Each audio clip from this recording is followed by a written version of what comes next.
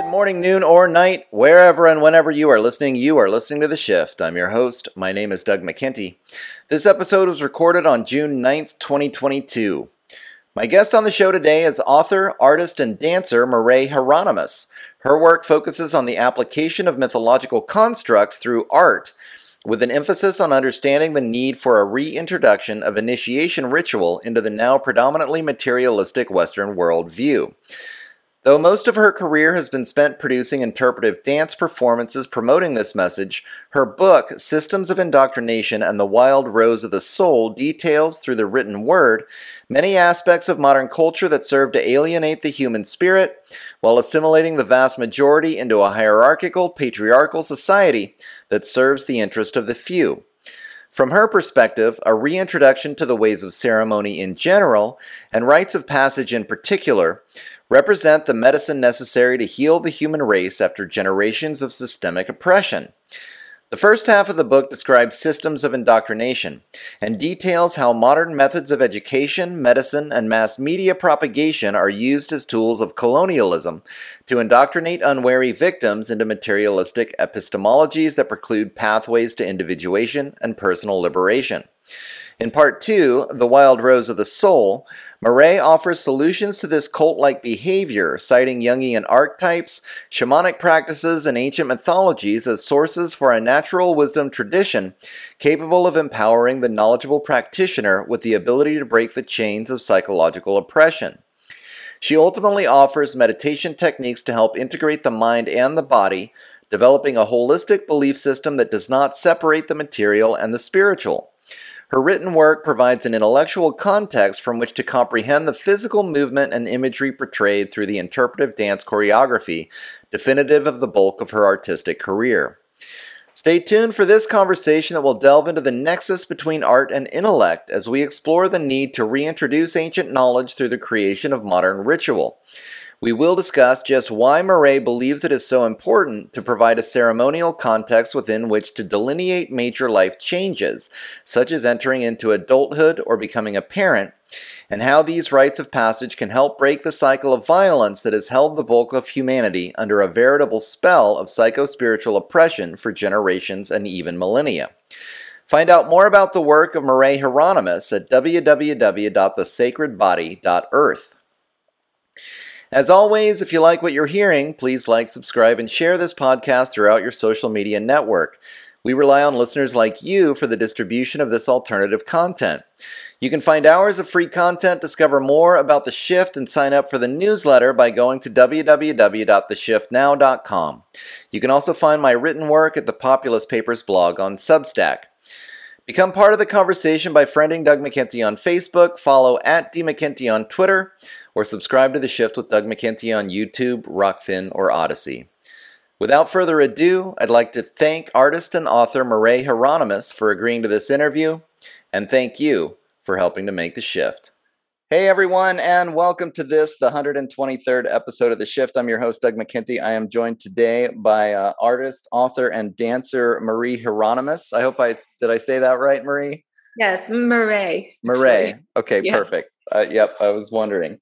I'm excited. We were just laughing before the show because I'm happy to be talking these last couple episodes more about the spirituality.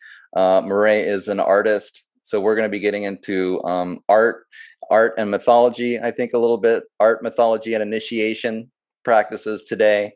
I think these conversations can be hopefully a little bit more uplifting than a lot of the hard politics that I get into on the show, oftentimes, as many of you know. So looking forward to this conversation, and we'll just let Mare start it off. Do you want to give a little bit about your background and a little bit about your philosophy, especially in terms of the art that you do? Mm-hmm. Well, first of all, thank you for having me. It's an honor to be here and to, in any way, speak about the work that I have been doing and trying to share with the world. So I really appreciate this conversation and the opportunity to have it with you. So I am a dance artist, and that's been my professional and also sort of soul calling. And more recently have become a mother. So I'm also actually, I've stepped outside of the spectrum of dance art and creation for the greater part of, well, 2 years. I did a few pieces right after my son was born. And then of course 2020, the great 2020 hit. Right. Um, so I really have shifted. We've had a lot of personal stuff, moving states and getting out of New York City and all kinds of stuff.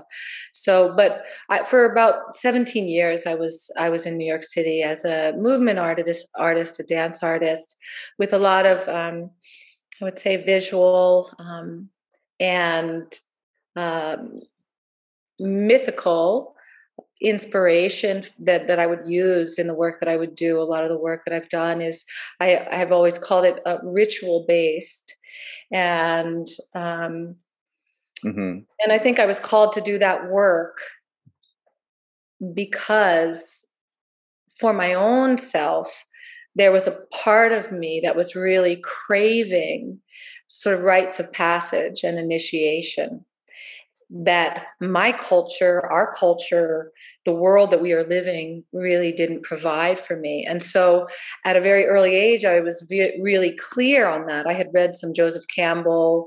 My mom actually gave me some tapes of Joseph Campbell, and they had a profound effect upon me.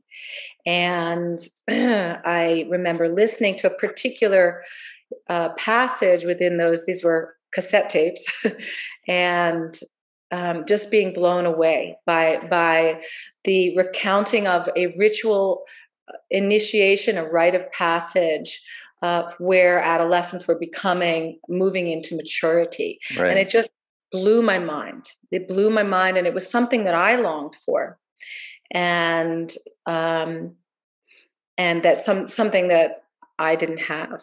None of us really have had, I think, in this culture. So that really started my journey, I think, in a more conscious way. And I kind of filed that away. And I went to art school actually, and then I went to grad school as a dancer.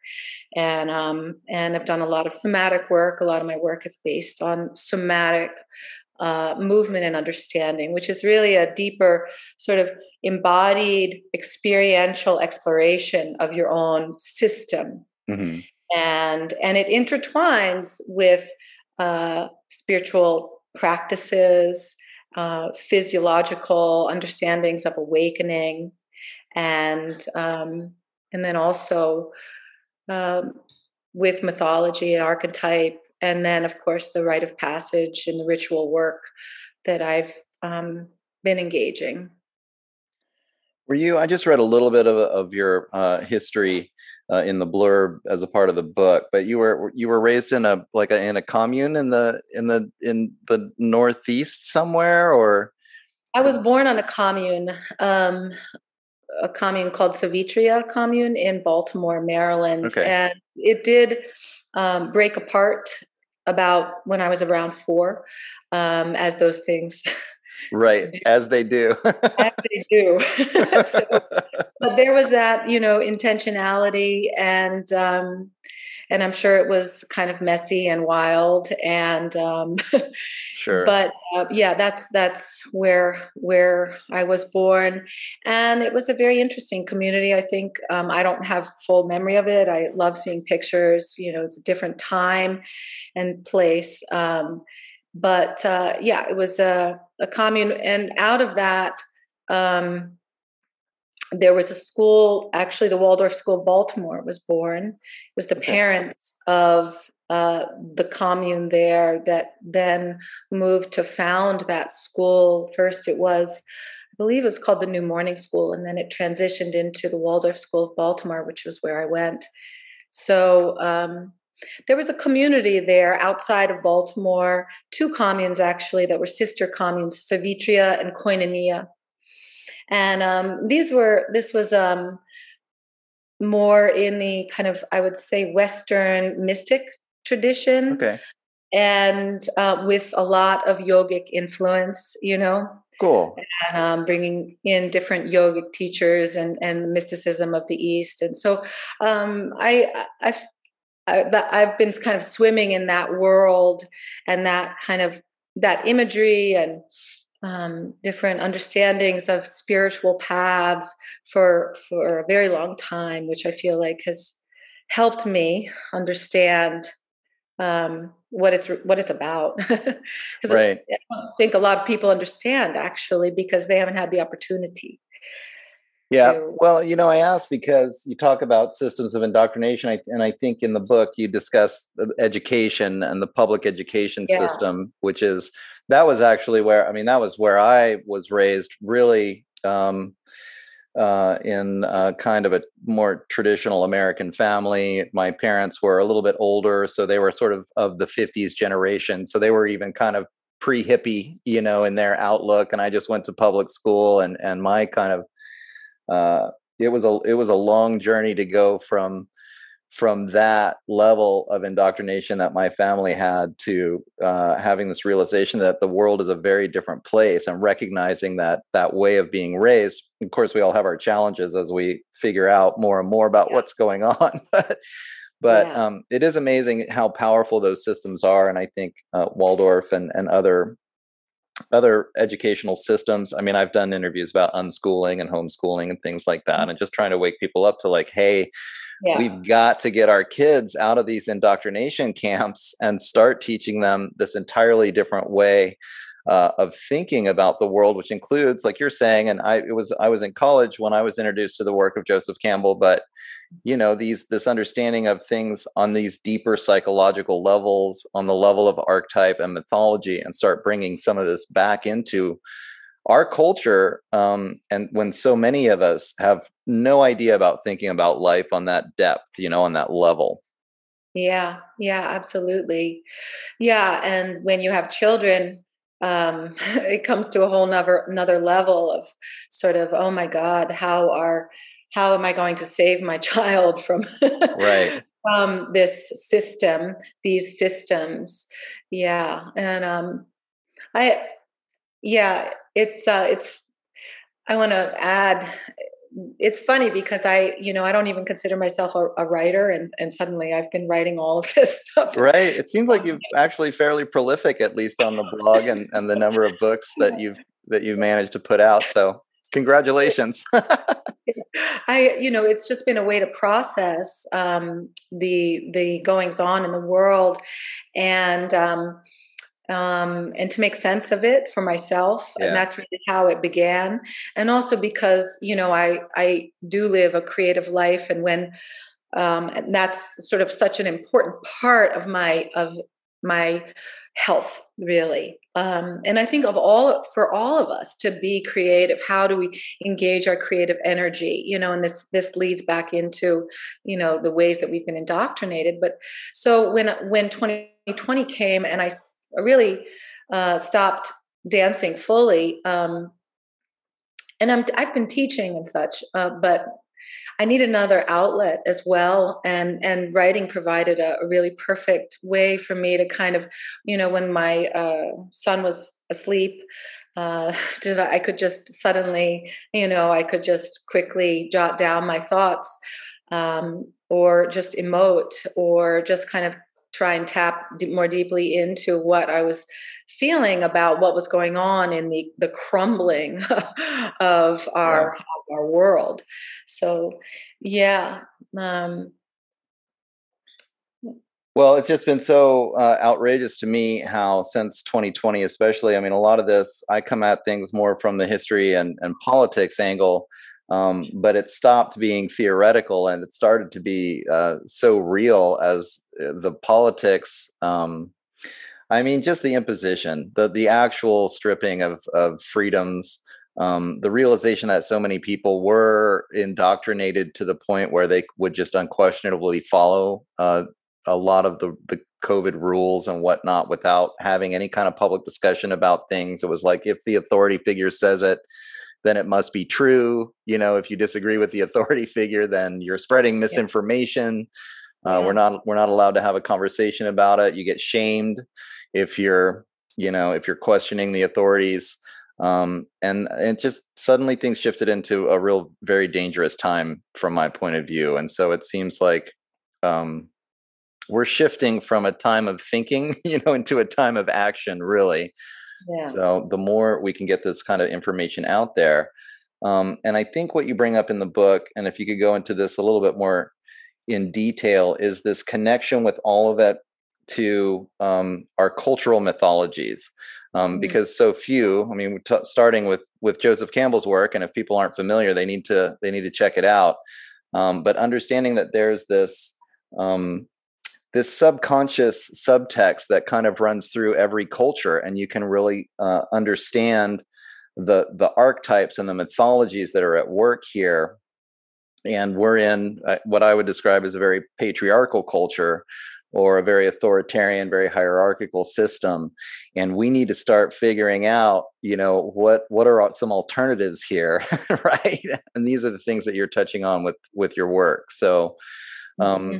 yeah, why don't you just kind of describe the culture as you see it, and some of the solutions that you're presenting in the book and elsewhere in your work. Mm-hmm. Yeah, that's a great question. Great thing to think about. So I feel the culture that we are existing in. I've always felt this way, um, but or as long as I can remember, and I think that does go back to having the blessing of being in a very kind of free, open space when I was young, and embracing that space, Mm-hmm. embracing nature, embracing the experiences that I was blessed to have, embracing creativity, not being afraid to engage intuitive thought, not being afraid to dream. The term, oh, he's a dreamer, she's a dreamer. This in our culture is really considered a slur, actually. Right. Um, but when you think about it, I mean, in many other cultures, and in cultures that honor wisdom traditions, to be a dreamer is a phenomenal gift. To be a dreamer is an incredible, you know, um, mechanism that we are able to, tap into deeper collective unconscious experiences, to tap into archetypal and energetic realities, Mm-hmm. and be able to feel deeper threads of what's actually occurring. And so, I mean, just starting from that point of view, that the culture at large believes, that the dreamer is expendable. It's ridiculous. So it's not going to get anything done. It's not. It doesn't have any drive. Yeah. It does. You don't have any. What about Uh, what are you going to do for work? How are you going to support yourself? How are you going to, more than that, how are you going to feed into the engine of this culture? And when you look at what this culture is feeding, it's very clearly feeding a vacuous existence. Yeah. And I found it really incredible that, there's a lot of people that say that they believe that, oh yes, this is a meaning, there's a lack of meaning in our culture. There's a lack of of respect for wisdom tradition. There's a lack of respect for spiritual life, or okay, even if you don't even believe in spirit or soul, there's a lack of respect for our inner world. We are expected to conform into these ways of being that oftentimes actually really destroy the life of the soul. Or again, if you don't believe in a soul, which I do, and I speak in that language, and I think it's important to, but Mm-hmm. we all have our perspectives. And if one doesn't believe in a soul, okay, you still have an inner life. You still have an inner life, and you have an inner life from when you're born until you die. And maybe you don't believe that life goes on after death, but yeah, it's still relevant what is occurring in our inner landscape. So Yeah, and that was what really struck me in that first listening when I was 15 or 16 years old to this incredible passage in Joseph Campbell. And I just, the inner life that these people had cultivated, this the and the there's a lot of sarcasm also in our culture, and that sarcasm prevents us from actually being able to engage the language, I think, of spirit and soul, or again, the inner life. This Yeah, sarcasm is really born of like an intellectual arrogance, in sure. my sarcasm is just this, it's overly intellectualized. There's no feeling, there's no heart, there's no understanding that the intuitive life is also valuable. And actually, in most all spiritual traditions, it is the intuitive world that actually brings you into a higher state of expansion and consciousness. So really, the intuition is an incredible gateway. And again, so intuition, again, leading into that experience of expanded states of being and consciousness is really simply not valued in our culture. Again, it moves back into that sort of like that's a dreamer, it's ungrounded. There's a huge judgment against these things. Hmm. And it permeates every every aspect of our world. I mean, being a dance artist and living in the dance world, the way that I had to describe my work to desperately attempt to have support and funding, I better not talk about energy. I better not talk about spirit. I better Right. not talk about soul. I better not talk about any of it. And I found that increasingly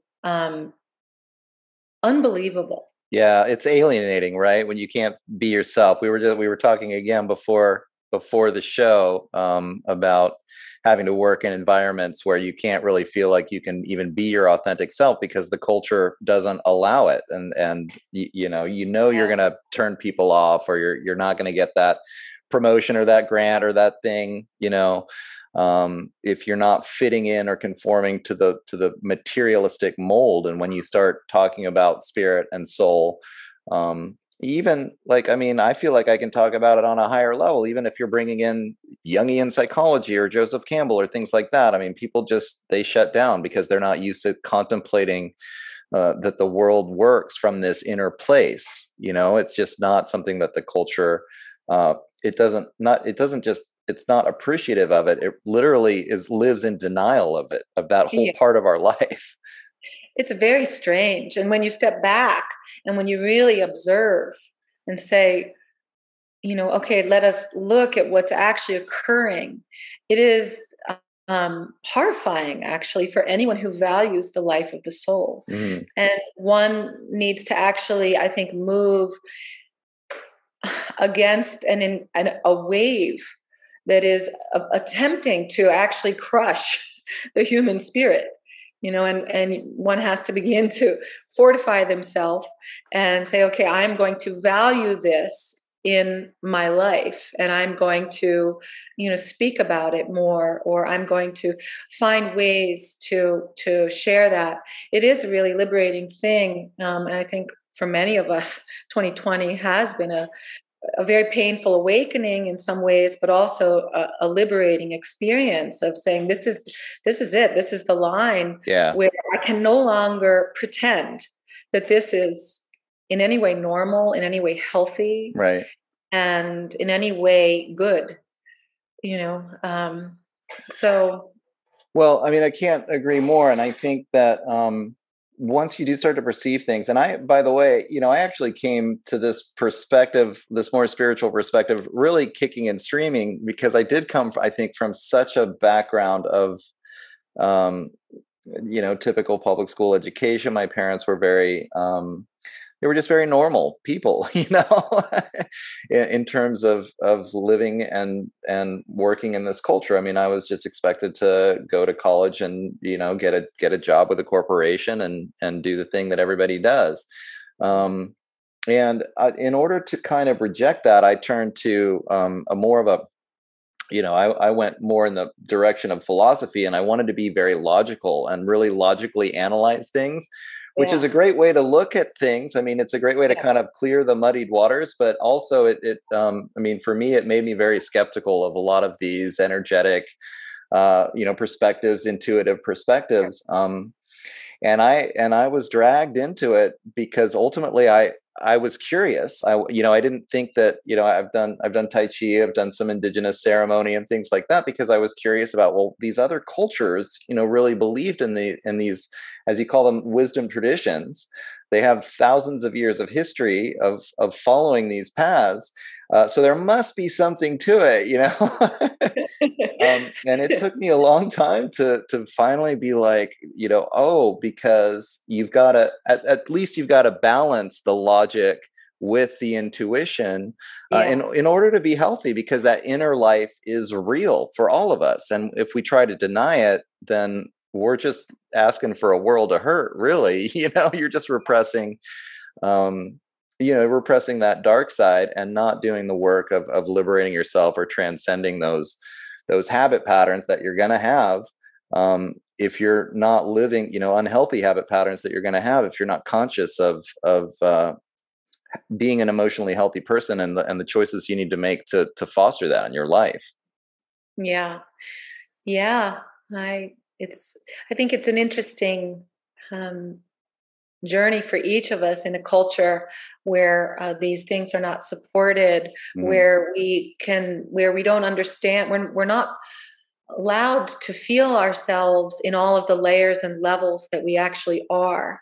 One way I feel like I think about it is that, it's like we have these different layers of ourself, and in yoga we talk about them as bodies or koshas, or the energy body, or the mental emotional body, the wisdom body, the bliss body. Hmm. We have these different layers, and different traditions talk about them in different ways, and honoring all of these layers, and how it is that we're bringing these layers into union, how we are coming into the wholeness, the integration of ourselves, rather than fracturing ourselves off. And that is what I think this culture is actually supporting, is the fracturing of ourselves. And it is, to me, the most insane thing to witness and experience within my own self, and my own struggle to Right. really, understand who I am, to integrate the shadow, to integrate these deeper aspects of myself that are scary, are um, are darker, that are not easily digestible. And who's teaching me how to do these things? Who is going to tell me how to work with the energies of myself? you know this is where we get into the sort of the lack of eldership. Hmm. And I don't necessarily fully blame the elders per se. I think that there's you know we have our wisdom traditions have been decimated, that we have been stripped of our wisdom traditions, and we can discuss, or you know talk about, was it intentional? Was Right. it not intentional? Those are interesting conversations to have. Why do you think that is? Why were our wisdom traditions stripped? Why are we without deep traditions that guide us through the path of our life? Yeah. Where are the initiations? Where are the rites of passage that help us move through experiences that we have to move through in order to live a full, healthy, joyful, embodied, and realized life? Where are those in this culture? We are lacking them all. Every ritual in this culture provides an opportunity for us to go essentially unconscious rather than moving into expanded and greater and deeper states of consciousness. And, if we think about weddings and even births, I mean, moving through the initiation of moving into motherhood, I was, I was floored. And I'm someone that has really engaged in ritual all my life and engaged in these sort of talked about this and that. And I was really floored at the lack of kind of communal ritual support to assist me as a woman moving into this most incredible phase of my life. And I know that I'm not alone because I have spoken to many, many, many women about it. Sure. And this is why there's this growing movement of, postpartum doula and how it is that we care for our these transitions, women through these, these passages. But this is just one of many examples. In a wedding, how many people go, completely unconscious by drinking themselves into oblivion? And yet these are the moments where we should be moving into hyper states of consciousness. This is where we should be allowing ourselves, and Joseph Campbell talks about it as sort of pitching ourselves into the next level of consciousness, that we are expanding, and it's like the ritual takes us up. It pitches us up into a greater level of understanding. And this is what ritual does in its highest form, because there can also be, lower form rituals, but this is what ritual does for us, for humanity in its highest form, is to bring us up. And it brings us up through these incredible wisdom traditions that gives the line, of remembrance of where we come from and where we're going. And, this has been entirely lost. Right. Yeah. The absence of these, I mean, to me, it's helping to make, especially these important partitions in life that you're talking about, we can make them very conscious and have an awareness of what's happening to us, as opposed to what seems to happen to us in this modern day, where we're just sort of thrown into these situations and we're just told to deal with it, get the job done, power through and get back to work. Right. Yeah. Right. And meanwhile, you're falling apart. Right. You're trying to pretend there's layers of your own consciousness that are blocking yourself from even understanding how broken you might be, how totally obliterated you might be, and how we need communities to actually hold people, and we need communities to actually recognize, what we are going through. And this is the power not only of individual ritual, but communal ritual of, the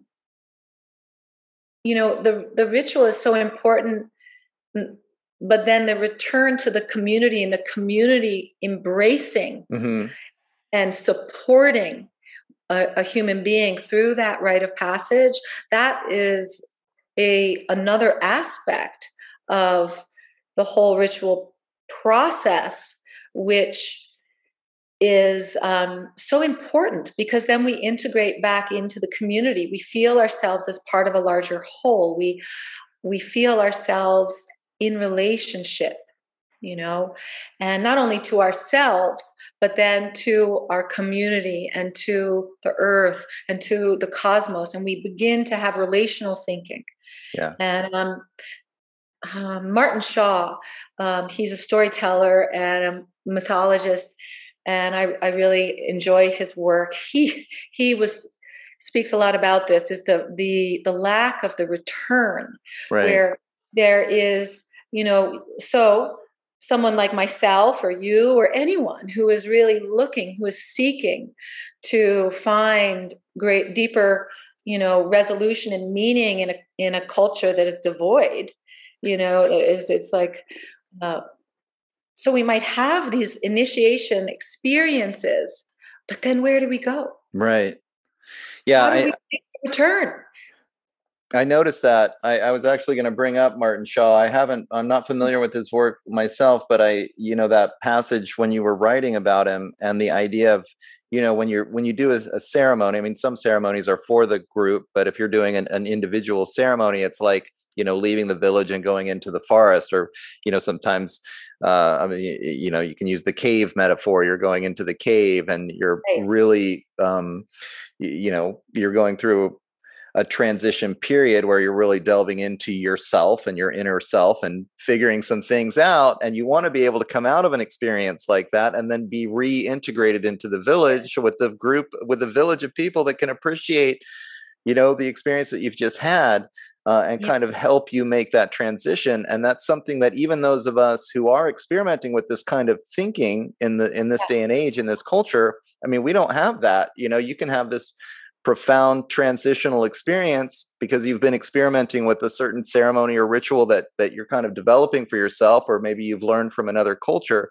and then you come back and you try to tell your friends about it and they have no idea, or your family, and they're just like, huh, well, that's weird. I mean, I know that's happened to me. Right. And it's like, yeah. uh, Yeah. I mean, we live in interesting times, I guess. Trying Yeah. to make this transition from this very hierarchical system where everybody's been indoctrinated into thinking, in this certain way, this very alienated way. I think we're not taught how to be individuated and look into our inner self. I mean, if anything, we're taught to repress our inner self, Yeah. and just act accordingly on the outside. Everything's about the outside and the appearances and the outside, and getting that job done, getting the good job, or being in a leadership position in the job. It's all very materialistic, and so when you do start to try to delve into this kind of energy work, or this intuitive work, or this understanding of, I mean, even just an understanding about emotional health, and the importance of emotional health for our Yeah. actual real life Yeah. experience, right, which should be common sense. Right. People are just, they don't want to talk about it. They can't deal with it. Yeah, it's really tragic. Yeah. And we have to we have to laugh about it because Right. it's because what can be said. I mean, so many people are lost, and I mean, I don't consider myself found. I'm on a path of seeking, Yeah. and trying to stay out of the darkness as much as anyone, who is trying to stay out of the darkness. Not Mhm. everyone thinks the darkness exists. Not everyone is aware Yeah. that it's there. Not everyone has, has the ability to even to see that. And I think that speaks to the indoctrination. I would even just call it spells being cast. Yeah. These are spells being cast through various media, through all of these systems. Right. Um, that was actually since that writing that I did, the book. It's funny for me to call it a book. The book that I pieced together, Systems of Indoctrination and the Wild Rose of the Soul. So it's really two parts. Um, that was the intention of that writing, was to, I was thinking about, okay, well, some people can't see this, can't see how indoctrinated we Hmm. have been. They don't understand, they can't perceive that there is a whole other world that is possible, that could be possible. Can you imagine another world, another life, another reality?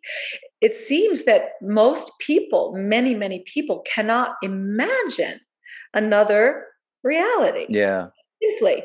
And I'm not even saying, I'm just saying, imagine what it, or if they imagine it, it's very exterior. It's a outward story that has no relevance to their inner experience in life. Hmm. But can we imagine that a whole nother life experience, a whole nother set of laws, even a whole nother completely different world is possible? why do we even believe that this is like the ultimate world?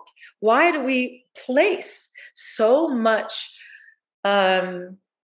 value in this exterior reality that it's also a consensus reality that we're expected to believe?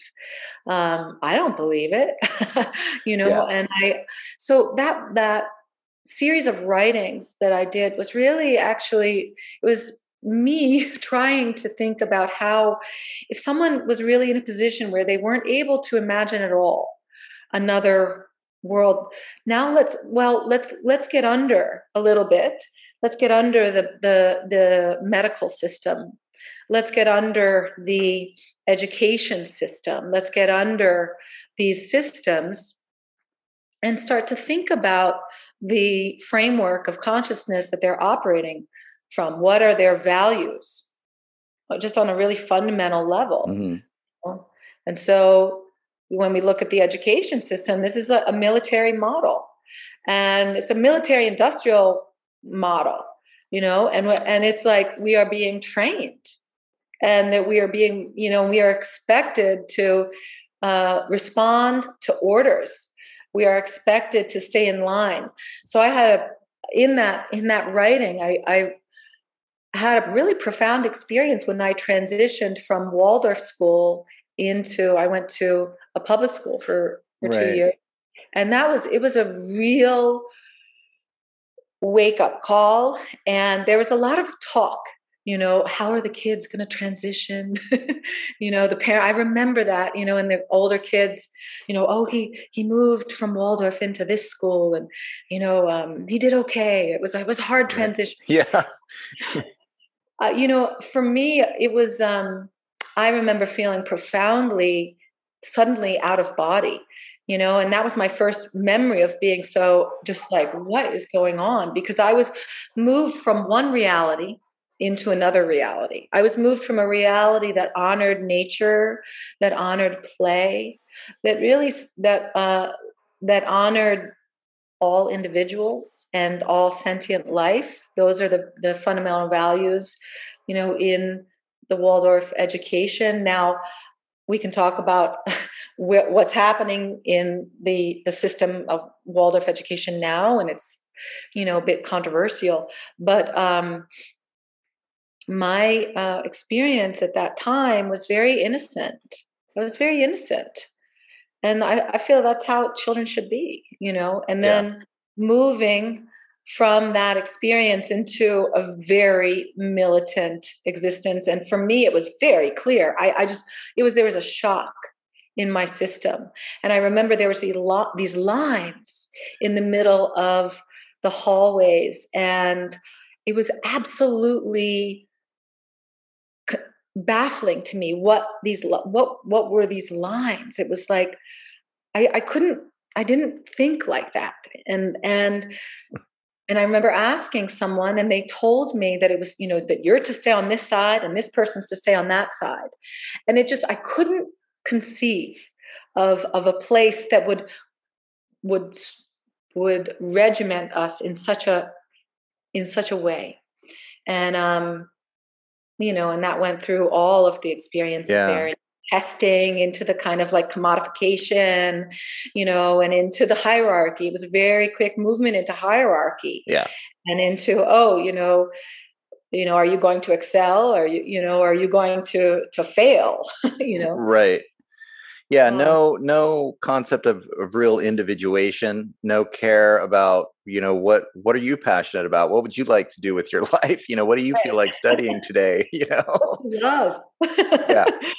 What do you love? Yeah, it's amazing. My kids, we ended up homeschooling our kids mostly, and then they did some tutorial. We had a smaller community school. My son went to high school there. He liked the social life. My daughter went for a bit. But both my kids ended up becoming artists because that's what they just found what they loved to do. And all we did was to help them to do that, and I was shocked at actually how they learned as much as their public school counterparts about, reading, writing, and arithmetic just from hanging out. I mean, like literally, I felt like all the time that's spent in these regimented. I mean, I've come to the belief that these institutions are way more about the indoctrination than they are about the education at all, because the education they're receiving is not actually that profound. It's not, they're not gaining that much considering the amount of time that they're spending in these institutions. Yeah. Yeah. And well, I mean, the incredible, like the horrific move to complete like online learning and, and then it brings in all sort of aspects of the potential to basically be surveilling our children, Right. modifying them in different ways, 24/7, they're for their entire life. So, and then this whole absurd notion of that this is real life, that a computer screen, that virtual reality, that the metaverse Yeah. is in any way engaging in real life. This is not real life. This is a projection, a holographic, reality. This is a spell. This has nothing to do with a living, breathing, sentient life, that is moving through time and space on a planet that has trees and Right. ocean. And this is completely taking our children out of any embodied experience of joy, of beauty, and then actually of feeling truth. How are we going to actually feel that Right. and know what that is, know what that experience is? Because our body is profoundly wise. Our Yeah. body sends us signals all of the time. Our body is telling us, beware of this, beware of that, oh, this is something that you can move to. But when we are confused, when we are actually, it's an inversion, where, we're witnessing this inversion of reality, Right. when we are told that this is actually, real and that this is not real, and we place our value in this fabricated world, then I think it's very easy to get cut off from the instrument, the wisdom instrument of the body, and the wisdom experience of the soul, which, we all as human beings have. Um, Yeah, I've been thinking a lot lately about the fact that most cultures feel like the intelligence is held in the heart. And that's, one of the things that I've discovered about studying other cultures and learning about how they thought about things, whereas our culture always has, the root of intelligence is in the brain. yeah, And I think that speaks volumes about the kind of culture that, I mean, has cut themselves off from this heart wisdom and thinking from the heart and making choices from the heart, right? Where you're incorporating not just this sort of logical brain that's objectifying and thinking, but yeah, also, the embodied experience that the heart feels and then makes choices from there. right. Yeah. Yeah, it is a severing from the heart wisdom, severing from the gut wisdom, a severing from sort of the sensory wisdom, the experience of, understanding that again, we are being, the body is an instrument, and the body is, there is information, energy, information, um, constantly passing through the body. And when our body is very open and clear, when we've, purified the nadis, however you want to talk about it, when the Yeah.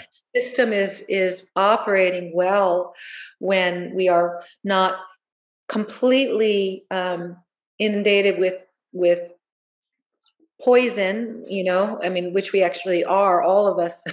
But when we are trying to rid ourselves of the layers of poison in our environment and in our food and in our air and in the water systems, when we are working to allow our instrument to be as clear as it can be, then that information becomes more readily available to us, and we can begin to trust our feeling body and our sensing body. We can begin to listen and feel that that the whole organism of the body is actually tapped into the larger cosmic organism, if you will. That we are interrelated, interconnected, and that there is information passing through all the time. And really, how are we working with that information, or how are we not? How are we able to digest, or how is the information actually coming in, completely arresting our development? And so that really is what I've come to feel, is that this culture, again, you can talk about it. Is it conscious or not? I've come to feel that this is conscious. Yeah.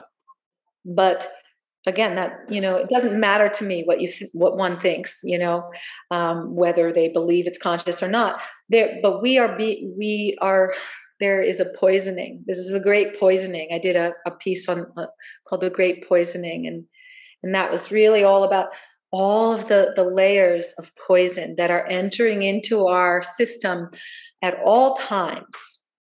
And, through the water, through the air, through our food system, and through our education, through the media, every form of media.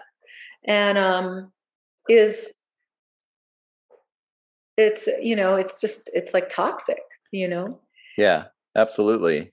I mean, by ignoring the emotional self, I think it's almost inevitable that the culture is going to evolve into something that's toxic for that emotional body. I mean, yeah. And it is amazing to me how actually traumatic I think it is. I mean, that public school experience, like you made that transition, that was I imagine you could describe it as a traumatic experience. Like, wait a minute, I went I from went through a real trauma. Yeah. And it's not just me. I'm just affirming the fact that I think children are being traumatized all the time. Yeah, I wish I mean, it's like, it's hard to come to that understanding. And you can see it happening. Like, this is an emotionally toxic environment for children, this institution. They're being institutionalized. They're being indoctrinated, their emotions are being repressed and oppressed.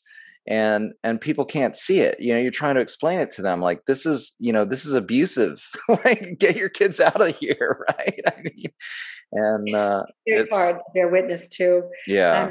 All of us have had many sleepless nights, right. wondering, this is a nightmare.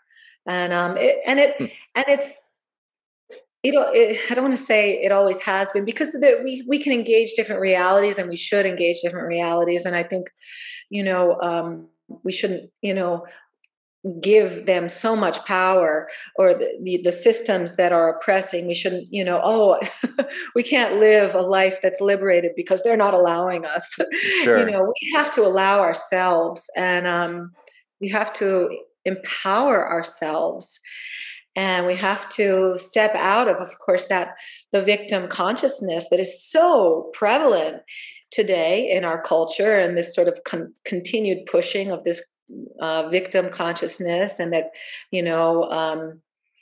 and begin to learn what it is to truly empower ourselves and our children, and that's such a journey in of itself. Yeah. For those of us who are trying to take it, it's a challenging journey to figure out, how do we do this? How do we create the path forward for our children, for our children's children, for the world at large? When we really see this closing in on us, this absurd agenda I mean, I can only speak about it in terms of it being the most obscene and absurd thing that we could ever talk about. Right.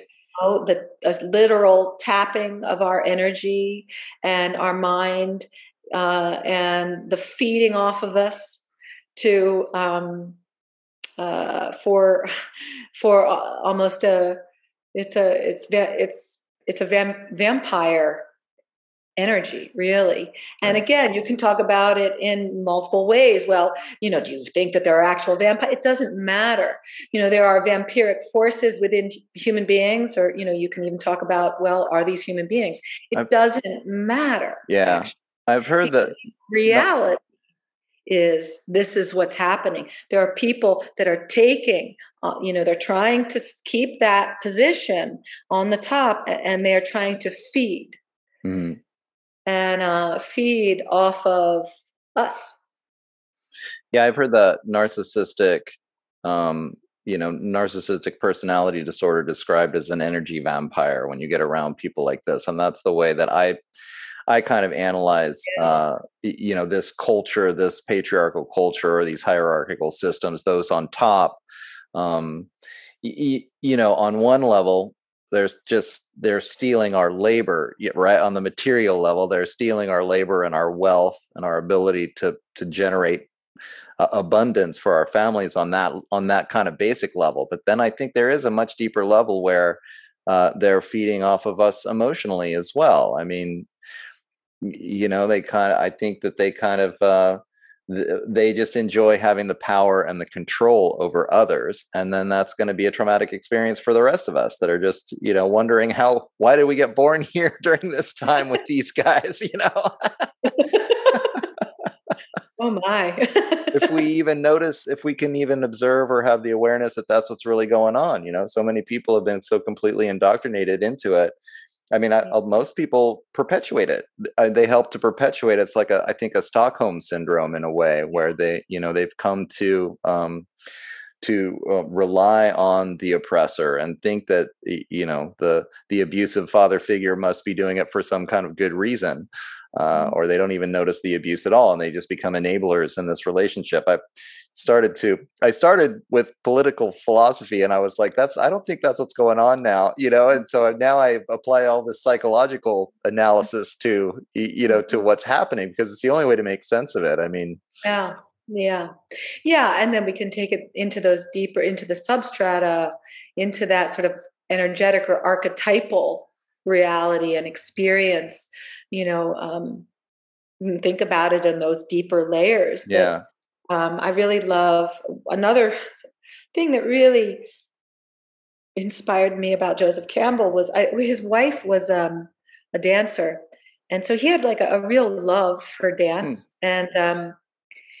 and he very much understood the relationship between the physical body and mythology. He spoke about this, and it's just profound. There's a few quotes that I keep close to me because I um, what a profound revelation, and for me, I've always felt it so clearly because again, I think this is really my calling, my sort of calling of what is this relationship between body, sacred movement, dance, mythology, Mhm. archetype, rite of passage, ritual, and so he speaks about the organ bodies actually generating the experience of archetype and which move into mythology, into our world mythologies eventually. So it's like the head, speaking about the head fighting with the heart, fighting with the digestive organ, and we can think about, or we can experience the organs and the different systems of the body as really expressions of these energetic realities. And that's how Ayurveda and Chinese medicine look Yeah. at systems. We understand the kidneys relate to fear. We understand the heart relates to joy, it relates to grief. And these are energies, and these are all, they're more than, when we speak about energy, um, in our culture, we don't have a real understanding for what energy is. We think about it as this airy, fairy, um, you know, like ethereal term. Yeah. Yeah, kind Energy. of woo woo. Yeah, this woo woo. But I ground myself in Ayurveda and yogic um, cosmology largely. And, from the Ayurvedic perspective, you know, um, the subtle creates the dense. It is spirit that moves into matter and animates matter, and it creates the forms of matter. And so when we're thinking about how we move into from energy, from spirit to energy, into our emotional and mental experiences into body, Yeah. really talking about the movement of prana, and energy, chi, and how that animates the body, and the free flow of prana, the open joints, the the movement of energy in an unobstructive way, the movement which includes our emotional life and also our mental life, how it is not that we have to move with all of our thoughts and be living in our head, but allowing things to move and to digest. We have to digest our experience. And so the energy is really animating the body, and it's here and now. Yeah, I mean, I've thought a lot about this. I mean, in my own Tai Chi practice, again, I was dragged kicking and screaming, into this, like, what, the liver holds anger? Like, that just sounds so crazy to me. And then somehow, well, I think this speaks to the power of the indoctrination, actually, because now it seems so common sense to me. I mean, as you say, we all know that we hold these energies in our heart. We know that if we're detoxing, when our liver is cleansing, we're likely to be irritable and frustrated. I mean, And then I discovered something interesting, that there's a gland basically associated with each of the chakras in the Ayurvedic system, and the glands produce the hormones that make you feel the way that you feel. The So, endocrine like, system and the yeah, nervous system those are that's the language moving between the subtle bodies and into the physical body. The right. glandular bodies are key, and of course that's our hormonal balance and how we How we how we feel are. about the world, right? I mean, It's and I also came to the realization that these other cultures, I mean, first of all, it's a big, because I did struggle with this, thinking that all of these energy systems are woo and they're not scientific, I mean, and this is the way of thinking that so many of us are indoctrinated into, and the way of thinking that most people hold on to their whole lives. It's difficult to let it go. But now I've realized that, every other culture in the world besides this one has completely fully understood forever that we have this energetic body. And then it's not like they didn't have a scientific method of their own. I mean, these are the sciences of these other cultures. It's only, people talk about white supremacy. This frustrates me to no end. And then they still cling to this idea that European science, like, white people discovered logic, 300 years ago, and yeah, that all these other cultures were just based on woo and superstition, and they have yeah. such a block. And Oh, it's it's like, so are you? crazy. Yeah, it's crazy. I mean, this is one of the things that really I found bizarre with this whole, to jump back into the 2020 just for a moment, and Yeah. this sort of realization of, that everyone's talking about decolonizing and, Oh, this and that. And then suddenly it's like this colonized, the allopathic medical model. And I will never say that that the allopathic model is useless. I do not believe that it is. It is yeah, actually phenomenal in emergencies.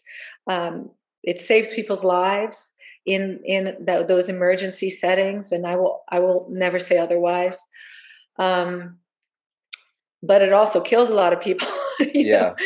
It's And good in when it's good, but then it's good when the it's long-term care is where all of these other modalities actually really shine, yeah, right? that's right. That's where you have to get into a more holistic worldview, and Yeah, whether it be Ayurveda or Chinese medicine or all of the many systems, um, uh, other systems of medicine that are around the world. Yeah, and the thing is also, speaking about the Western culture, there are mystical traditions within Western culture. right. Western culture has a mystery tradition. You know, we have had witches of old. There were European herbalists. You know, the Irish and Celtic cultures are really powerful. There's I mean, Yeah. all of our cultural, I, all of our ancestral traditions are incredibly powerful. And we all, when we go back far enough, we are connected to a land. We are connected to traditions that speak to the land, that are birthed from the land, that understand that we are intertwined with nature, that we yeah, are a part of nature. And that is the thing that this form of our Western culture has really done, in my feeling, is that it has extracted us from our natural world. We are no longer a part of the natural world from this perspective. And of course, as we know, there are larger agendas which are really about completely taking us out of the natural world, and the power that we receive, or the energy that we receive when we are in relation to our environment, to the cosmos, to nature. right. When we are taken out of the natural world, when we are put on screens, when we put our children on screens, we sever them.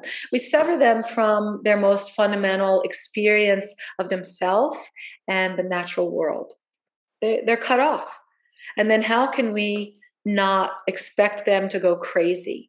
Sure. How can we not expect our children, as we've been seeing, to really go mad, when and also we're feeding them all of these pharmaceutical drugs Right. that, you look on the inserts, we understand that they can cause like psychosis, it can cause splits, it can cause all kinds of things. And we are feeding children these experimental drugs Yeah. It's crazy. in the world, and When people believe that this is normal, that this should be done. And this is where it just gets back to this really deep severing, and how sorrowful this is, this severing for the souled people that remain in this cloaked world, where they cannot believe that there is any other reality other than the reality that they're being fed. And the tragedy that we're witnessing is just, it's like, it's yeah. beyond. Yeah, I mean, kids are getting traumatized through this indoctrination system. So then they express symptoms of anxiety and depression.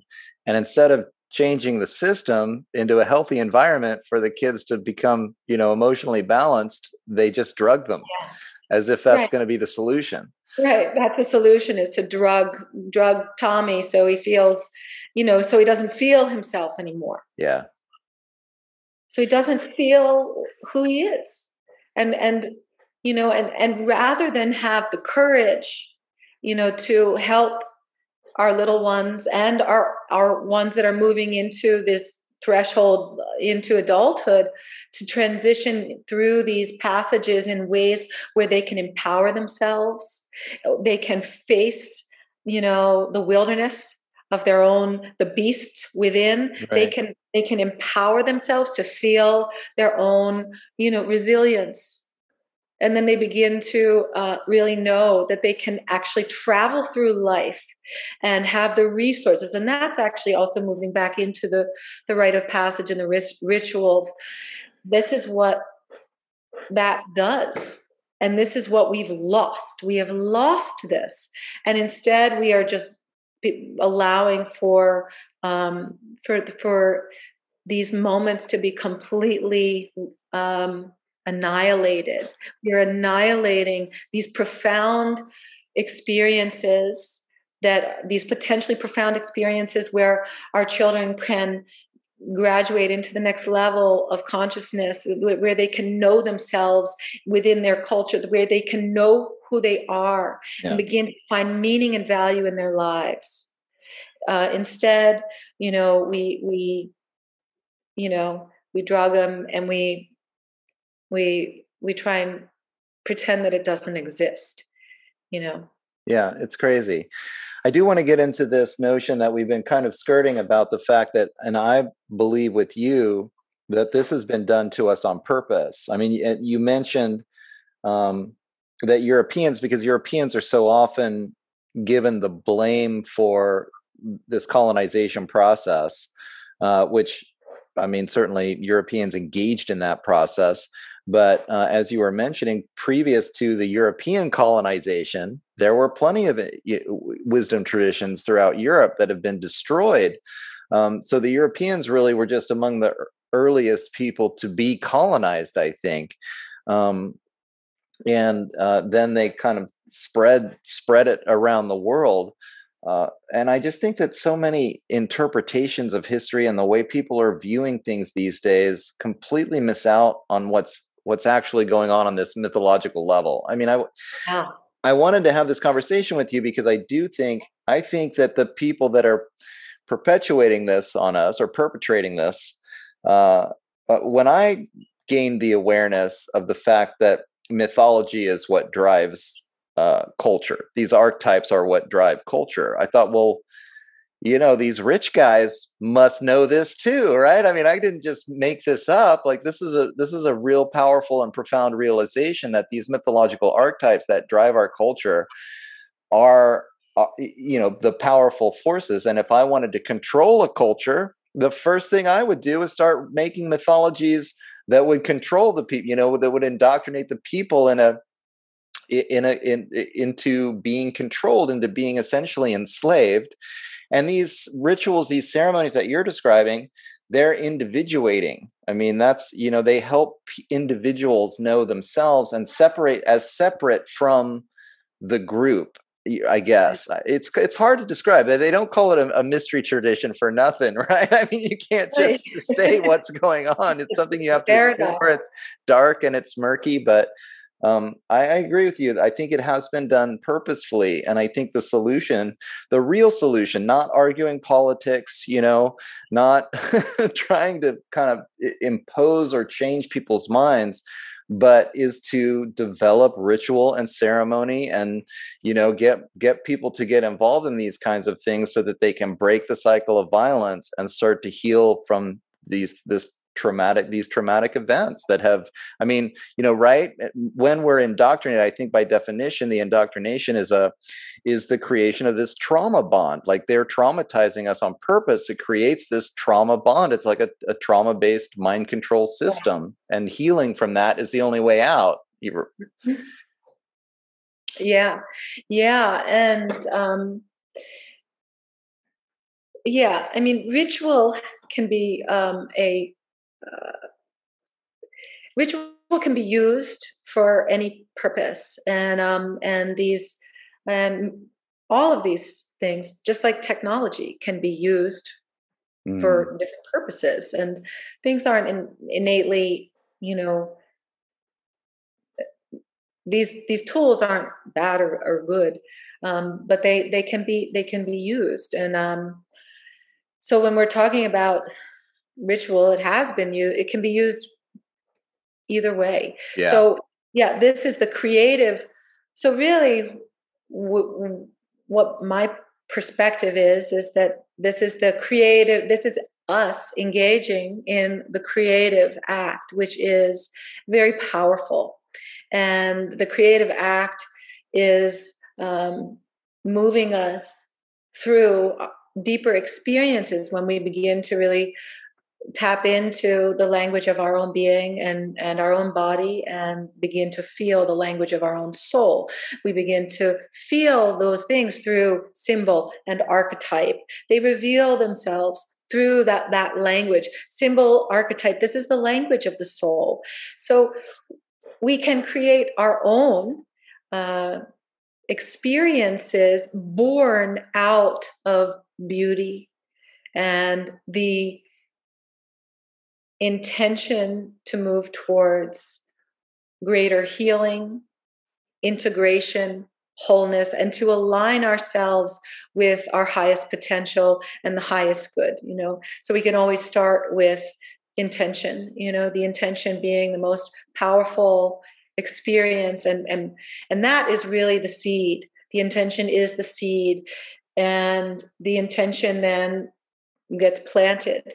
So one of the things, a very, very small practice that I teach in my movement work is, setting the intention. But there's a particular way that I engage this, and it's very simple. And so when I'm working within this movement practice of setting intention, what we do is we come to sit, quietly, and then we allow the intention to arise from the deeper waters of the feeling body. We allow ourselves to feel. And then we allow the intention to rise up, to be a heart experience. And then we allow that intention to become a visual image. So visualization. This is a creative experience. So then we are creating this vision.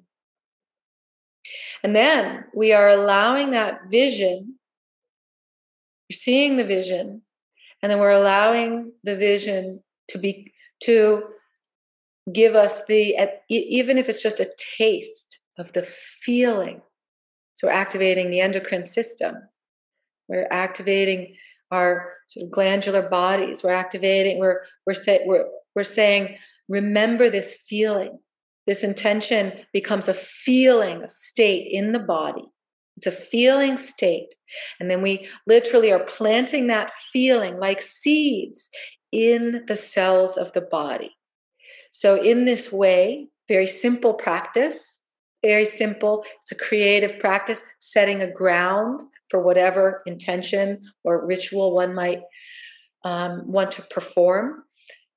Then you're grounding it in the embodied experience. It's not just an intellectual experience, but it becomes a felt experience in the body, in a prayer. It's a prayer, an embodied prayer, very powerful, very simple, very clear. And then it's like seeds. You feel it in the body and you release it into the space around you. And it's like you're scattering the prayer, the intention. You're allowing it to expand. You're giving it life. This is a creative act, So it's not just an intellectual idea. It's a creative act. So that's the ground we want to create in ritual and intention. So we have the intention. So if we are moving from one thing to the next, one phase of life to the next, if we're saying, okay, I am moving into, I want to do a mother's blessing ceremony, and I want to bless a blessing way. I want to feel myself beginning to embody what it means to be a mother, what that archetype is, how I'm going to bring that aspect, that archetype into my experience, how I'm going to, expand and understand my own personhood as a mother. So we have an intention, we have a ritual, we can create any series of intentional movements. Ritual is ritual is like bringing spirit into body. Yeah. That's what ritual is. You are saying, this is the prayer, this is the ground, this is the intention, and now I'm going to bring it. I'm going to bring it down. I'm calling it in from the ethers. I'm bringing it into my life, into my body, and I'm going to make it a reality. This is co-creation. This is a creative space. And that, for me, is what I see, experience my own personal practice of ritual, how I've used it in performative settings, which is slightly different, but the same, because I've done a lot of dance ritual, which has been a very different thing, and that really I've seen as an offering. So I've created. So I have an intentional ritual I'm going to move through, and then I'm going to join that with making an offering to whoever witnesses. That offering raises the consciousness, raises the experience of the those who bear witness. That we move into this sacred space together. That we and that through the ritual act, and the ritual act is a physical act. So it's not just me imagining, or it's I'm embodying. That's what, and I think it can be very mundane. It could be pouring water. It could be, it could be movement. It could be dance. It could be, it could be so many things. And there are so many ways that we can create ritual. It could be the creation of a wreath of flowers. It could be the lighting of candles. It could be the pouring of water. We use all of these elements. We use all of these tools to convey our meaning. And to consciously convey, and to bring ourselves into these different experiences. Right. Yeah, it's so interesting the way you describe it, because it reminds me of how these philosophies are all about the integration of the mind and the body. And I think in this culture, it's so easy to get stuck in the idea, literally in the idea, and creating ideas in your mind and thinking that that's real. And this alternative perspective, which is so difficult for people to even believe, is that, the thoughts that you have a direct correlation in the body. And by turning the awareness inward, you can really actually seek out, what's happening in my body, simply visualize or learn again how to feel what's happening in your body and relax. In my Tai Chi practice, constantly we're told over and over again to relax, relax and sink the chi, right? And when you think too much, you get excess yang chi. I literally learned to feel like, my God, I'm, holding all this tension in my face. Like, what's going on? Because I think all the time and I'm not actually like in my body enough. And that's just characteristic of just about everybody who's walking around here in this culture. That's what we're taught. We're not taught anything else. Yeah. And that's the problem. That's the problem. So we're not taught anything else. And there's, we're not taught to really know our experience. And then there's there's all of these other traditions that are working in entirely different paradigms. And hopefully we have the blessing to have access to those paradigms, because these can completely transform people's lives when they really begin to understand that we are not just, shells walking around disembodied. Actually there's a whole nother way of life that's possible. And it's a struggle in this culture, because again, it's like moving against the grain. And this is why we want to find community, and so important in this time to find community where we can all support ourselves in our shared and ongoing human soul journey, where we can really allow ourselves to be bolstered by this communal support. It's really remarkable how I don't understand the complete inability to not connect into the energies. I think for me, that's really been such a through line in my life, and even as a child. So from my own childhood experiences, I don't fully understand this. Of course, there's relationship between, emotion, thought, body. Of course, how can this be a revelation? But it is. it is a revelation, and it goes so much deeper, because that's just the beginning of when you begin to realize, oh, wow, this is a whole system at work, and it's a really profound, incredible system. The human or body is a that's why I call the larger teaching work that I do is the sacred body. The human body is a profound instrument. It's a divine, incredible uh, thing. Yeah. It's just miraculous, and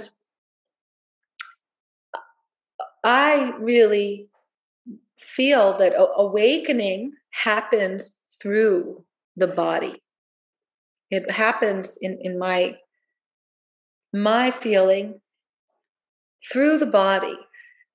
We are here in the body, and that is important. That is an important aspect of what this whole spiritual journey is. There are some schools of thought that it's the body is well, and the body is a burden, and get Sure. get out of the body, get out of your experience, and these are Yeah. more um ascetic, and each to his own. And we can also talk about those practices, interestingly enough, have they been pushed on us? Have these practices of real disembodied experience, get out of your body, the dirty body, our body Sure. is sinful, is innately sinful, that Right. the very experience of our human form is like a sinful experience. So I think transforming our relationship to the body is a really key aspect of the awakening process, because the awakening process is a physiological event. So we were talking about the endocrine system and the nervous system, and these are the systems that are actually the systems through which the energy awakens to a greater degree. And the nervous system in particular, and the spinal column, and these are physiological events. These are physical, somatic experiences. And again, when we have a culture that is completely unaware, well, when the sort of the mainstream or just even just the generalized thought around awakening isn't incorporating the physiological experience, well, then, what's happening to all of these people that are having awakening experiences, and how are they held? How is their consciousness held? How are they, helped through? Because it's not like, it's not only like gorgeous beauty, and these can be traumatic Yeah. experiences, the painful experiences. What these can be, you know, psychological breaks. We need structures of support in any healthy culture, any healthy civilization has structures of support for the movement of consciousness, the evolution of consciousness, which is a natural experience, I believe, of our human incarnation. Our human evolution is a natural experience.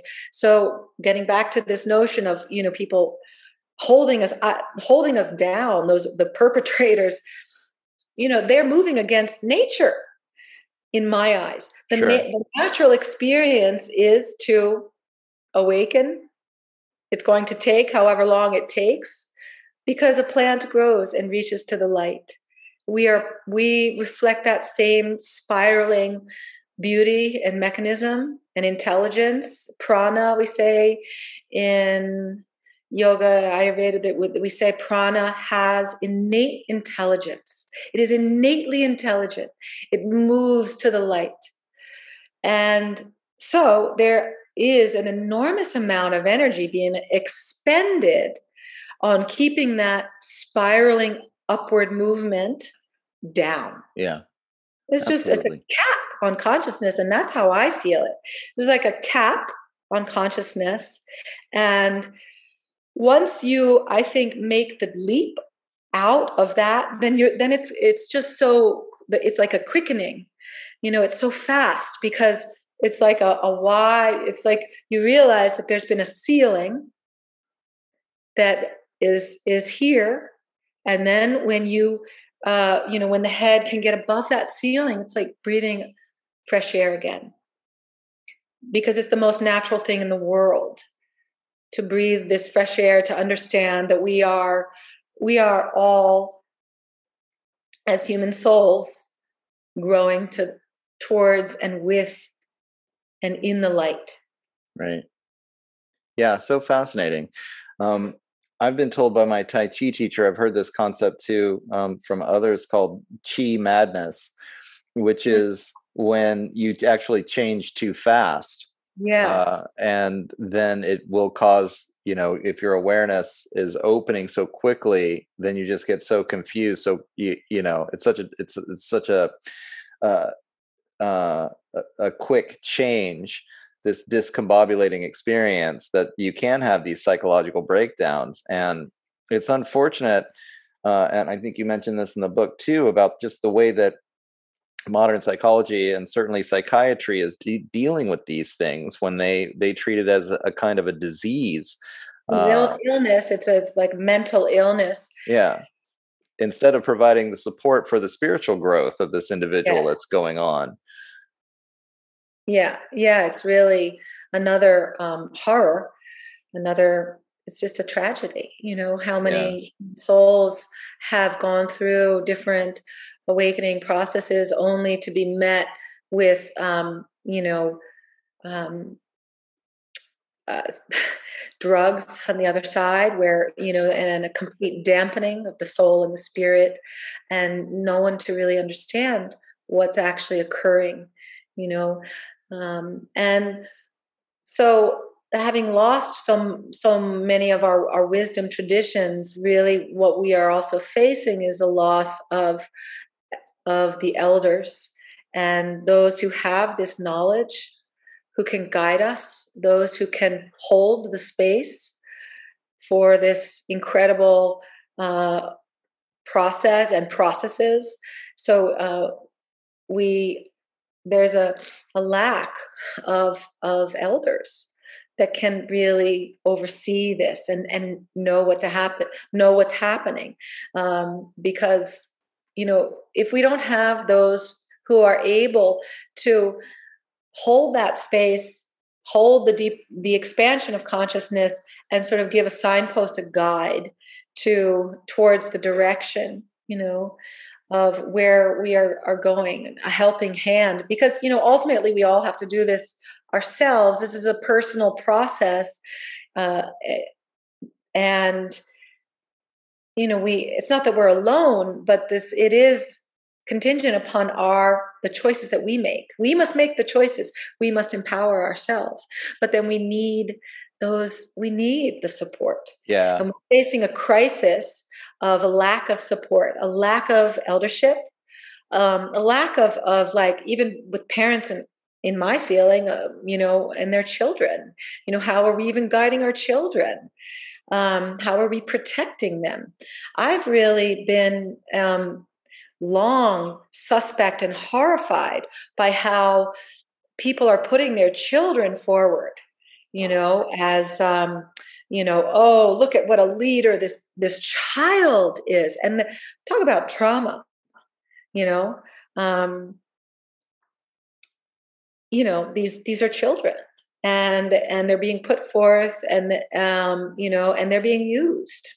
right. Ultimately, a lot of them are being used for agendas that are incredibly dark, and and then we have the parents who are applauding the accolades being given to their children, and it's some sort of a sick cycle where they're Right. receiving Yeah. the accolades that they need. Their child is being put forth as this leader, meanwhile they're being traumatized and used. They're being used, traumatized, and abused, and the parent is obviously loving the attention And, and it's giving the parent some, unfortunately and tragically, some of affirmation that they never received. They need that public affirmation to affirm their person, and now they're using their own child. Right. So, and that's been happening, for years. It's really been wild to watch this. And, and I wasn't even a parent like 10 years ago, 5 years ago, and just watching this sort of rise of the kids and people putting their kids forth. So this really, to me, reflects a crisis of not only parents but also of elders. We are that, and that reflects the decimation of our wisdom traditions. Yeah. And having a clear pathway. Right. The lack of the rituals and the initiation rituals that create that clear delineation between these different parts of life as you're going through. So you have a clear definition of where you're at in the life cycle and what's appropriate behavior even for where you're at. And then the support from the community that you need as you go through these different aspects of life.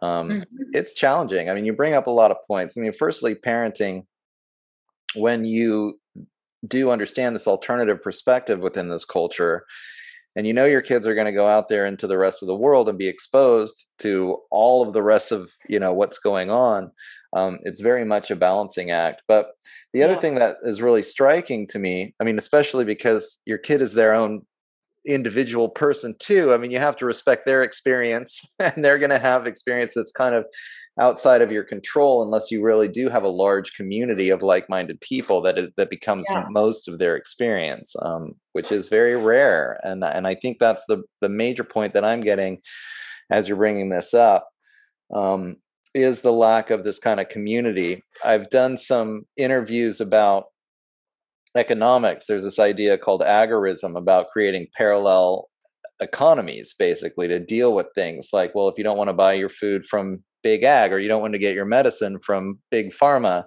and you want to really separate from the corporate system, is the solution to fight the corporate system, or is the solution to just separate from it and build your own parallel economy where you're getting your goods and services from people that are producing in accordance with the lifestyle? But then there's this spiritual aspect to it that's really even maybe more important than where do you get your food, where do you get your medicine, but actually where are you getting your spiritual support.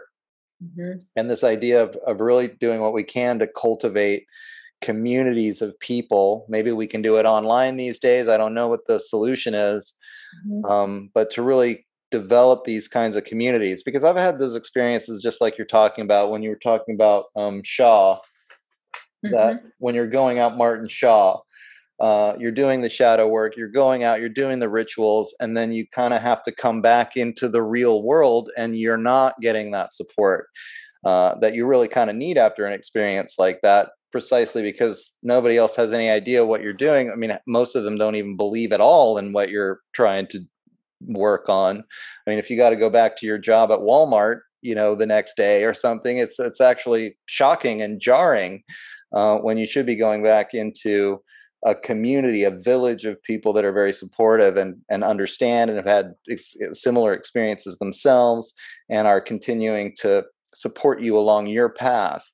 And so, maybe that's the challenge. Maybe that's why we're having this conversation today, right? Is to help spread the word and just kind of try to keep turning people on to the fact that, there is actually this other way of thinking, this integrative way of thinking, this energetic way of thinking.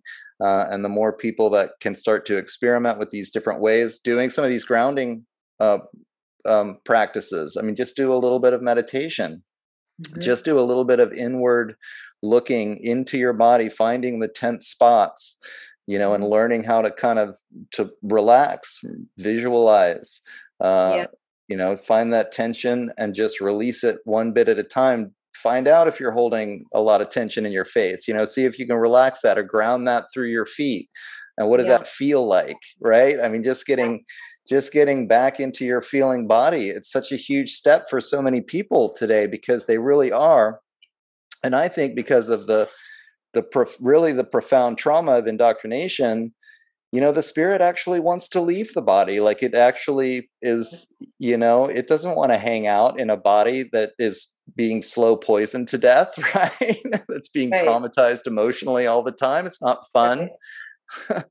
Yeah, I mean, there's the concept of soul loss, which is ancient concept, and understanding in most all wisdom traditions, indigenous traditions, understanding that actually there are parts of the soul when we move through trauma that they leave the body, and um, they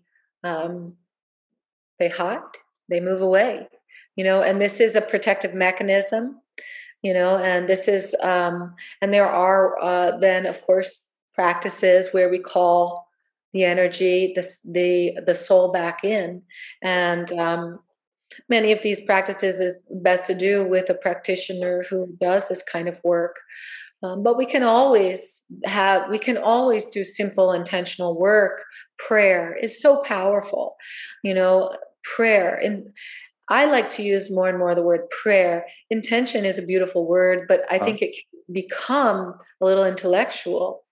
And prayer moves into the heart, and and I think it's important to um, for a lot of the overly intellectualized Western crew of people to get out of the head and move back into the body, and stop being afraid of the word spirit, Yeah. of soul.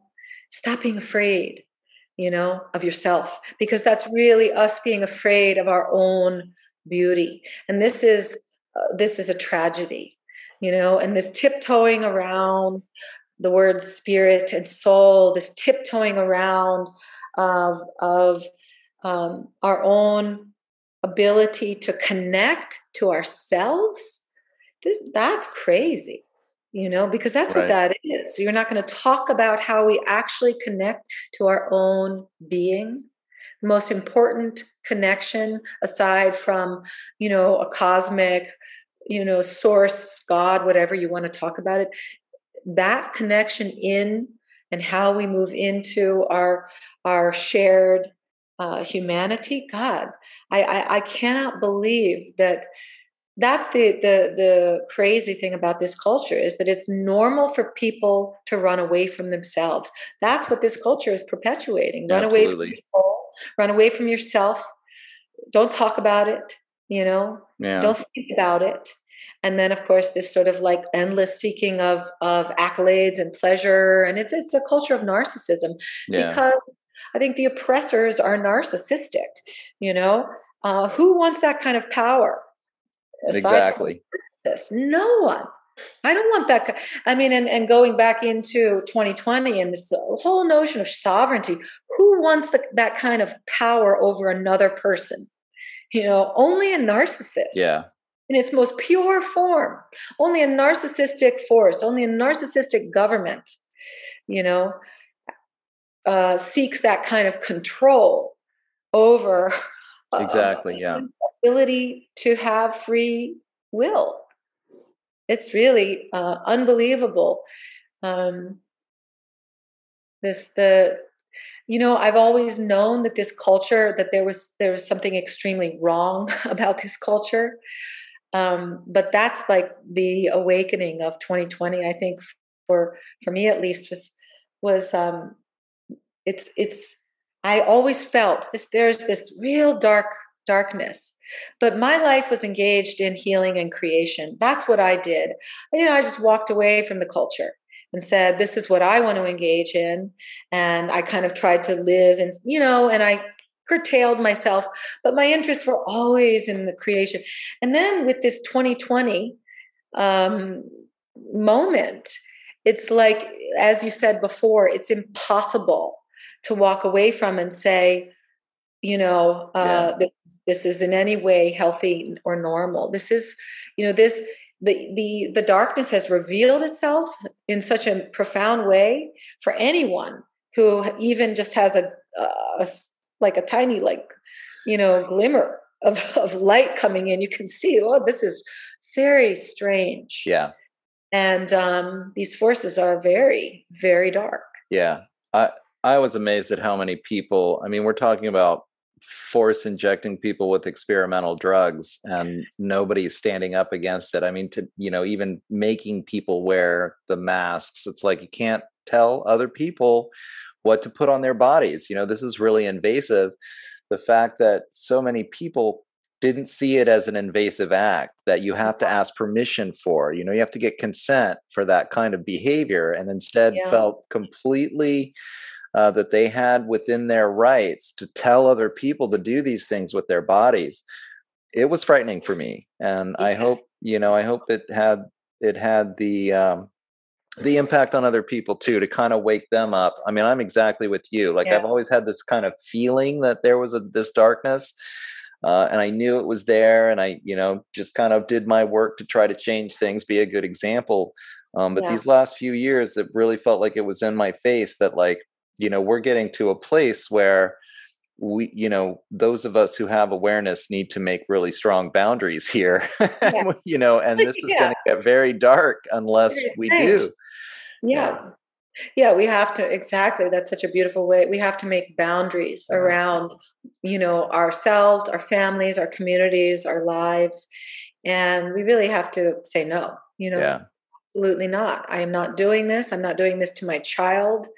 And you can do this. And it's very hard for all of us to watch, especially as we see so much more information coming out. We knew in the very beginning, and then it's only confirmed. Um, with Right. these Pfizer docs and all of this. Should I not say that? It's yeah. you know, um, it's a strange time. So yeah, I mean, it's really become so clear. um, I love this notion of really moving it into the creative aspect of, yeah, really what we need to do. We know what's happening. It's important to know. We don't need to know every detail to know the gestalt of what this is. Some people have callings to go to fight head to head, and that is a noble pursuit and it's needed. And then other people have callings to do, to protect the children in certain ways. But we should all also be looking to the future, I think, and to our own creation of the systems that we want to see come into the world to support our lineages, and also to support the human lineage, to Yeah. support, we're really talking about the human race, you know, and we're really talking about the movement of the human race and the sacredness of our own genetic code, and our children and our children's children, and protecting the sanctity of that. Um, because we know that they want to penetrate all of it. So, how we move into our parallel world and create that, regardless, of what happens, regardless.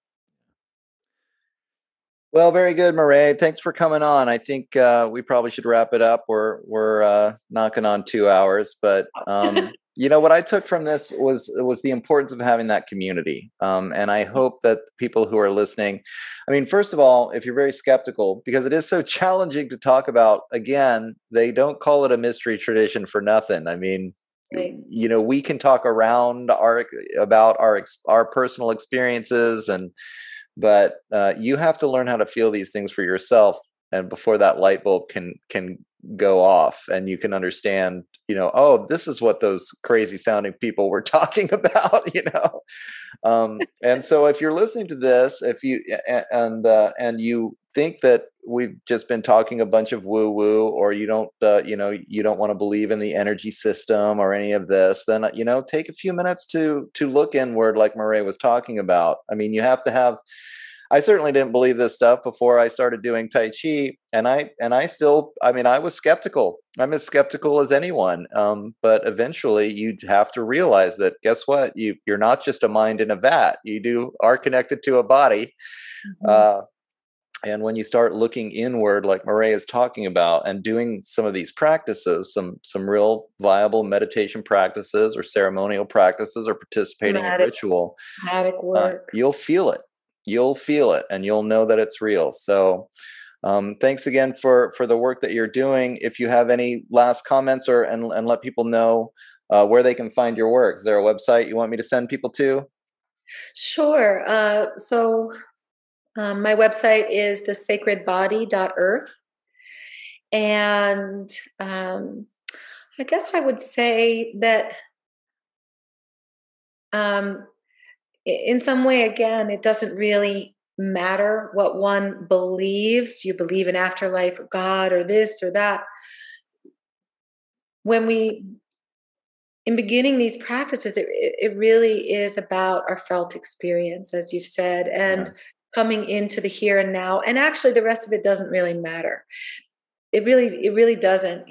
We can engage different systems in different ways, different philosophies, but the here and the now, that is the great mystery. That is the experience of the paradox of life and the beauty inherent within our breath.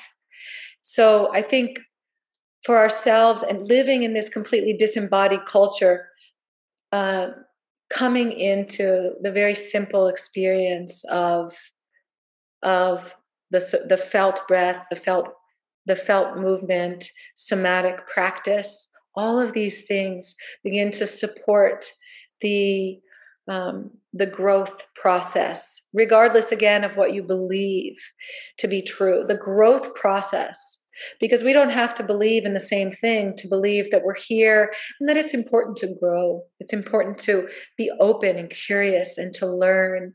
So I think that is a direction to kind of begin that kind of work. And I really hope that is useful and helpful. And thank you for having me today. Definitely. It's a pleasure and honor. I don't often sit and talk about these things for 2 hours. Right. So it was really lovely, actually. Well, and hopefully it's hopefully it's helping to build that kind of community that we're talking about. I mean, it was kind of it seemed to be the theme of the conversation, and definitely as you brought it up, I just thought about how important that has become, because so many of us are doing this like experimentation on our own to try to figure this stuff out, and we do need to find those elders that have held on to the knowledge of the wisdom tradition, and we do need to have the community of people that can help us through these often difficult transitions. So maybe the conversation could get out there and help at least build the community by a couple more people. We'll send a few people to your website, Mare. Thank All right. you. And I'll just let people know you've been listening to The Shift, and I have been your host. My name is Doug McKenty. You can find all my episodes of The Shift and dozens of other shows that I've produced at www.theshiftnow.com. Go there, sign up for the newsletter. I also have a blog on Substack called The Populist Papers. It's mostly political writing, but I get into some of the spiritual stuff sometimes. And I'm getting happier and happier to have these kinds of conversations than political arguments any day. So I'm probably gonna try to keep this up for my own sanity. Hard to go down that sort of political divide. The never ending. All right. Well, thanks again, Mare, and have a great day. Really appreciate you coming on. Thank you. Thank you. I'm so happy to be here. Thank you. You bet. Take care. You too. All right, ladies and gentlemen, and there you go. That was my conversation with artist Mare Heironimus. I wanted to have her on. I've been wanting to do some more spiritual, some more artistic shows, not just kind of the hard-hitting political episodes that I often do. And I was happy to find her stuff. She's a Facebook friend of mine. And when I looked her up, I mean, I found that she was not just a dancer, but she'd also written a couple of books. And the one in particular, Systems of Indoctrination and the Wild Rose of the Soul, really grabbed my attention. And I was happy to have this conversation because we could really get into this discussion about not just the sort of intellectual side of this movement, this shift, whatever you want to call it, but also the artistic side, and how the two really need to balance each other out, really need to come together. And also her concept of the importance of ritual, and especially these rites of passage or these initiation rituals, in terms of helping us to transform from being raised within these systems of indoctrination into a world that can include the wild rose of the soul. I think is actually really spot on. I'd like to, in terms of the overall concept of the show, making the shift really involves learning from these older wisdom traditions, these pre-colonized traditions, and starting to, I guess the best way to say it is recreate the myths of the ages. I think the underlying archetypal mythologies that are used in the present day in this patriarchal system really are a form of simple indoctrination. And the vast majority of people these days, if you're within the colonized empire, if you will, that's been growing over the last 2,000 years or so, really spreading across the globe. She mentioned in the book, actually, the mind virus concept, the Wittigo, that Paul Levy, who I've interviewed before, discusses. I think so many of us have been infected by this that we've almost forgotten the kind of wisdom that happened within the cultures that we came from pre-colonization. And in order to, I mean, we have to really do the work to bring this knowledge back, right? And that's exactly what Mare is working on. On the political side of all of this, something that I've been thinking a lot about lately is just wondering what's going on with the political conversation that's happening in the country today. And in terms of this new postmodern, quote-unquote, woke ideology, the identity politics, and all of this other stuff that's going on, it seems that if you disagree with identity politics, then you're instantly branded a fascist or a white nationalist and all of these other things. And it's just becomes so absurd. It literally feels like a clown world. It's like opposite day every day when we try to talk about politics. People have the worst. They think the worst about others, which instead of engaging in real dialogue, it's just not happening. Of course, I think Mare would probably agree with this, think there's a larger agenda, a divide and conquer agenda behind this. I was just reading an article out of the Brownstone Institute the other day that showed the hundreds of millions of dollars that have been spent by the upper class elite foundations in order to promote this new woke agenda, in order to promote this identity politics agenda, which I think should make people really question if the upper classes are pushing this. Is this the best? Is this the best way forward in terms of creating or generating bottom unity against the apparently the wealth inequality this upper class that progressivism purports to be fighting against? And so I was happy to have this conversation with Mare because there is a different way of interpreting history that those of us, I call it populist revisionist history, call it what you will, have engaged in, and it provides a different paradigm from which, instead of the Marxist left-right paradigm that we all deal with every day and the progressive movement relies on for these political arguments.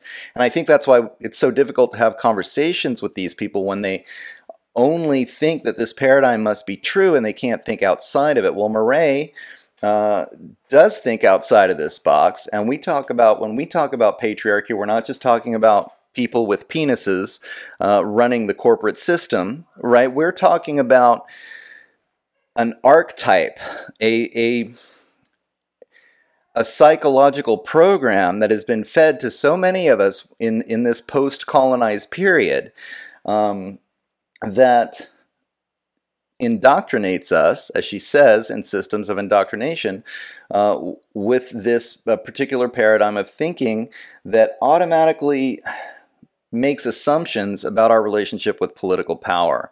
And what myself and what Mare believe is that we really need to learn how to individuate ourselves outside of this relationship with power. It's not all about political power and fighting for our share of this pie, and that people of all identities should have a piece of this pie. It's about dismantling these systems of power and psychologically recognizing the power of individuation. And so we have really deep conversations, I think, that like the one that I just had with Mare, about what needs to change culturally in order to dismantle these systems of power. And so when we talk about colonization, we're not just talking about, white people going to Africa and taking slaves and then enslaving people physically. We're talking about people, all colonized people, being enslaved in the mind with these patriarchal archetypes. So there's a lot more going on here than just these systems of power and how to get your piece of the pie. There's an entire psychological system, a psycho-spiritual system that is a patriarchal system. So how do we combat this? Well, Mare really discusses how we need to bring ceremony back, especially these initiation rituals and these rites of passage. She talks about becoming a mother and how it would have been really helpful for her to have to understand that transition through the ceremony that can empower you with an understanding that this is what it means to go from, pre-parenthood into post-parenthood, because it's a huge change in your life. I think that rites of passage for young people into adulthood to really delineate, that you were a child, you had the innocence of youth, now you are an adult, and you need to be part of an adult member of the community. Ideas like respecting your elders, this whole idea of living in accordance with understanding your place along your life cycle. I think it's the big shift that needs to be taken from this materialistic worldview, the scientific historical dialectics that we're all taught when we think about how cultures evolve. And really shifting away from thinking from this materialistic way to realizing that we're all here to grow psycho-spiritually. And in order to do that, we need to be doing this shadow work, healing our inner selves, healing the generational trauma that's been caused by this oppression, because the oppression is based on essentially creating a trauma bond with authority figures. This is perpetuated in colonizing pedagogies, oppressive pedagogies that are basically the mainstay of public education, right? These militarized systems that create these hierarchies. And then we're all just taught that, either you're chosen to go to university, get the PhD, maybe participate in the classified programs where you can learn some of the secrets at the top of the hierarchy, or become a politician and learn some of the secrets, become nouveau rich. This whole hierarchical system where the vast majority of people are just taught that you're going to be at the bottom of the pyramid and you need to be able to do what you're told.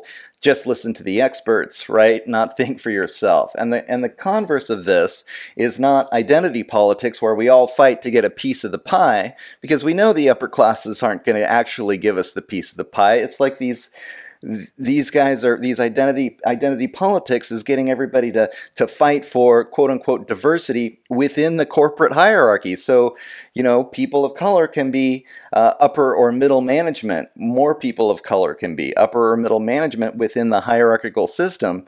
What Mare and I are talking about is dismantling the hierarchical system, right?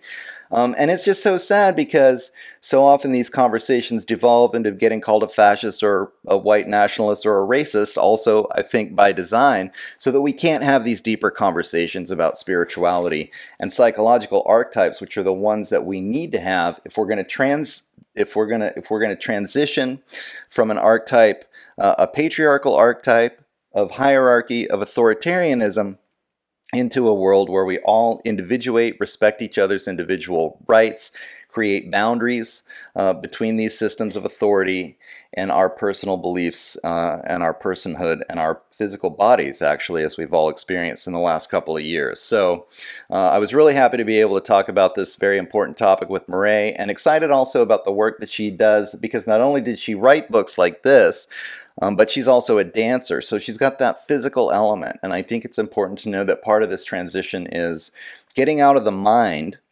which is where where this Western culture really focuses its energy just on thinking, think, and think for the system, for the hierarchy. We have jobs where we go and we think up the new technologies that the upper classes are then going to use, oftentimes to oppress us. And then, of course, we have jobs where we work our butts off physically, but also giving it all up to the system. It's all given up to the system. We're alienated from ourselves, and this is what really needs to change.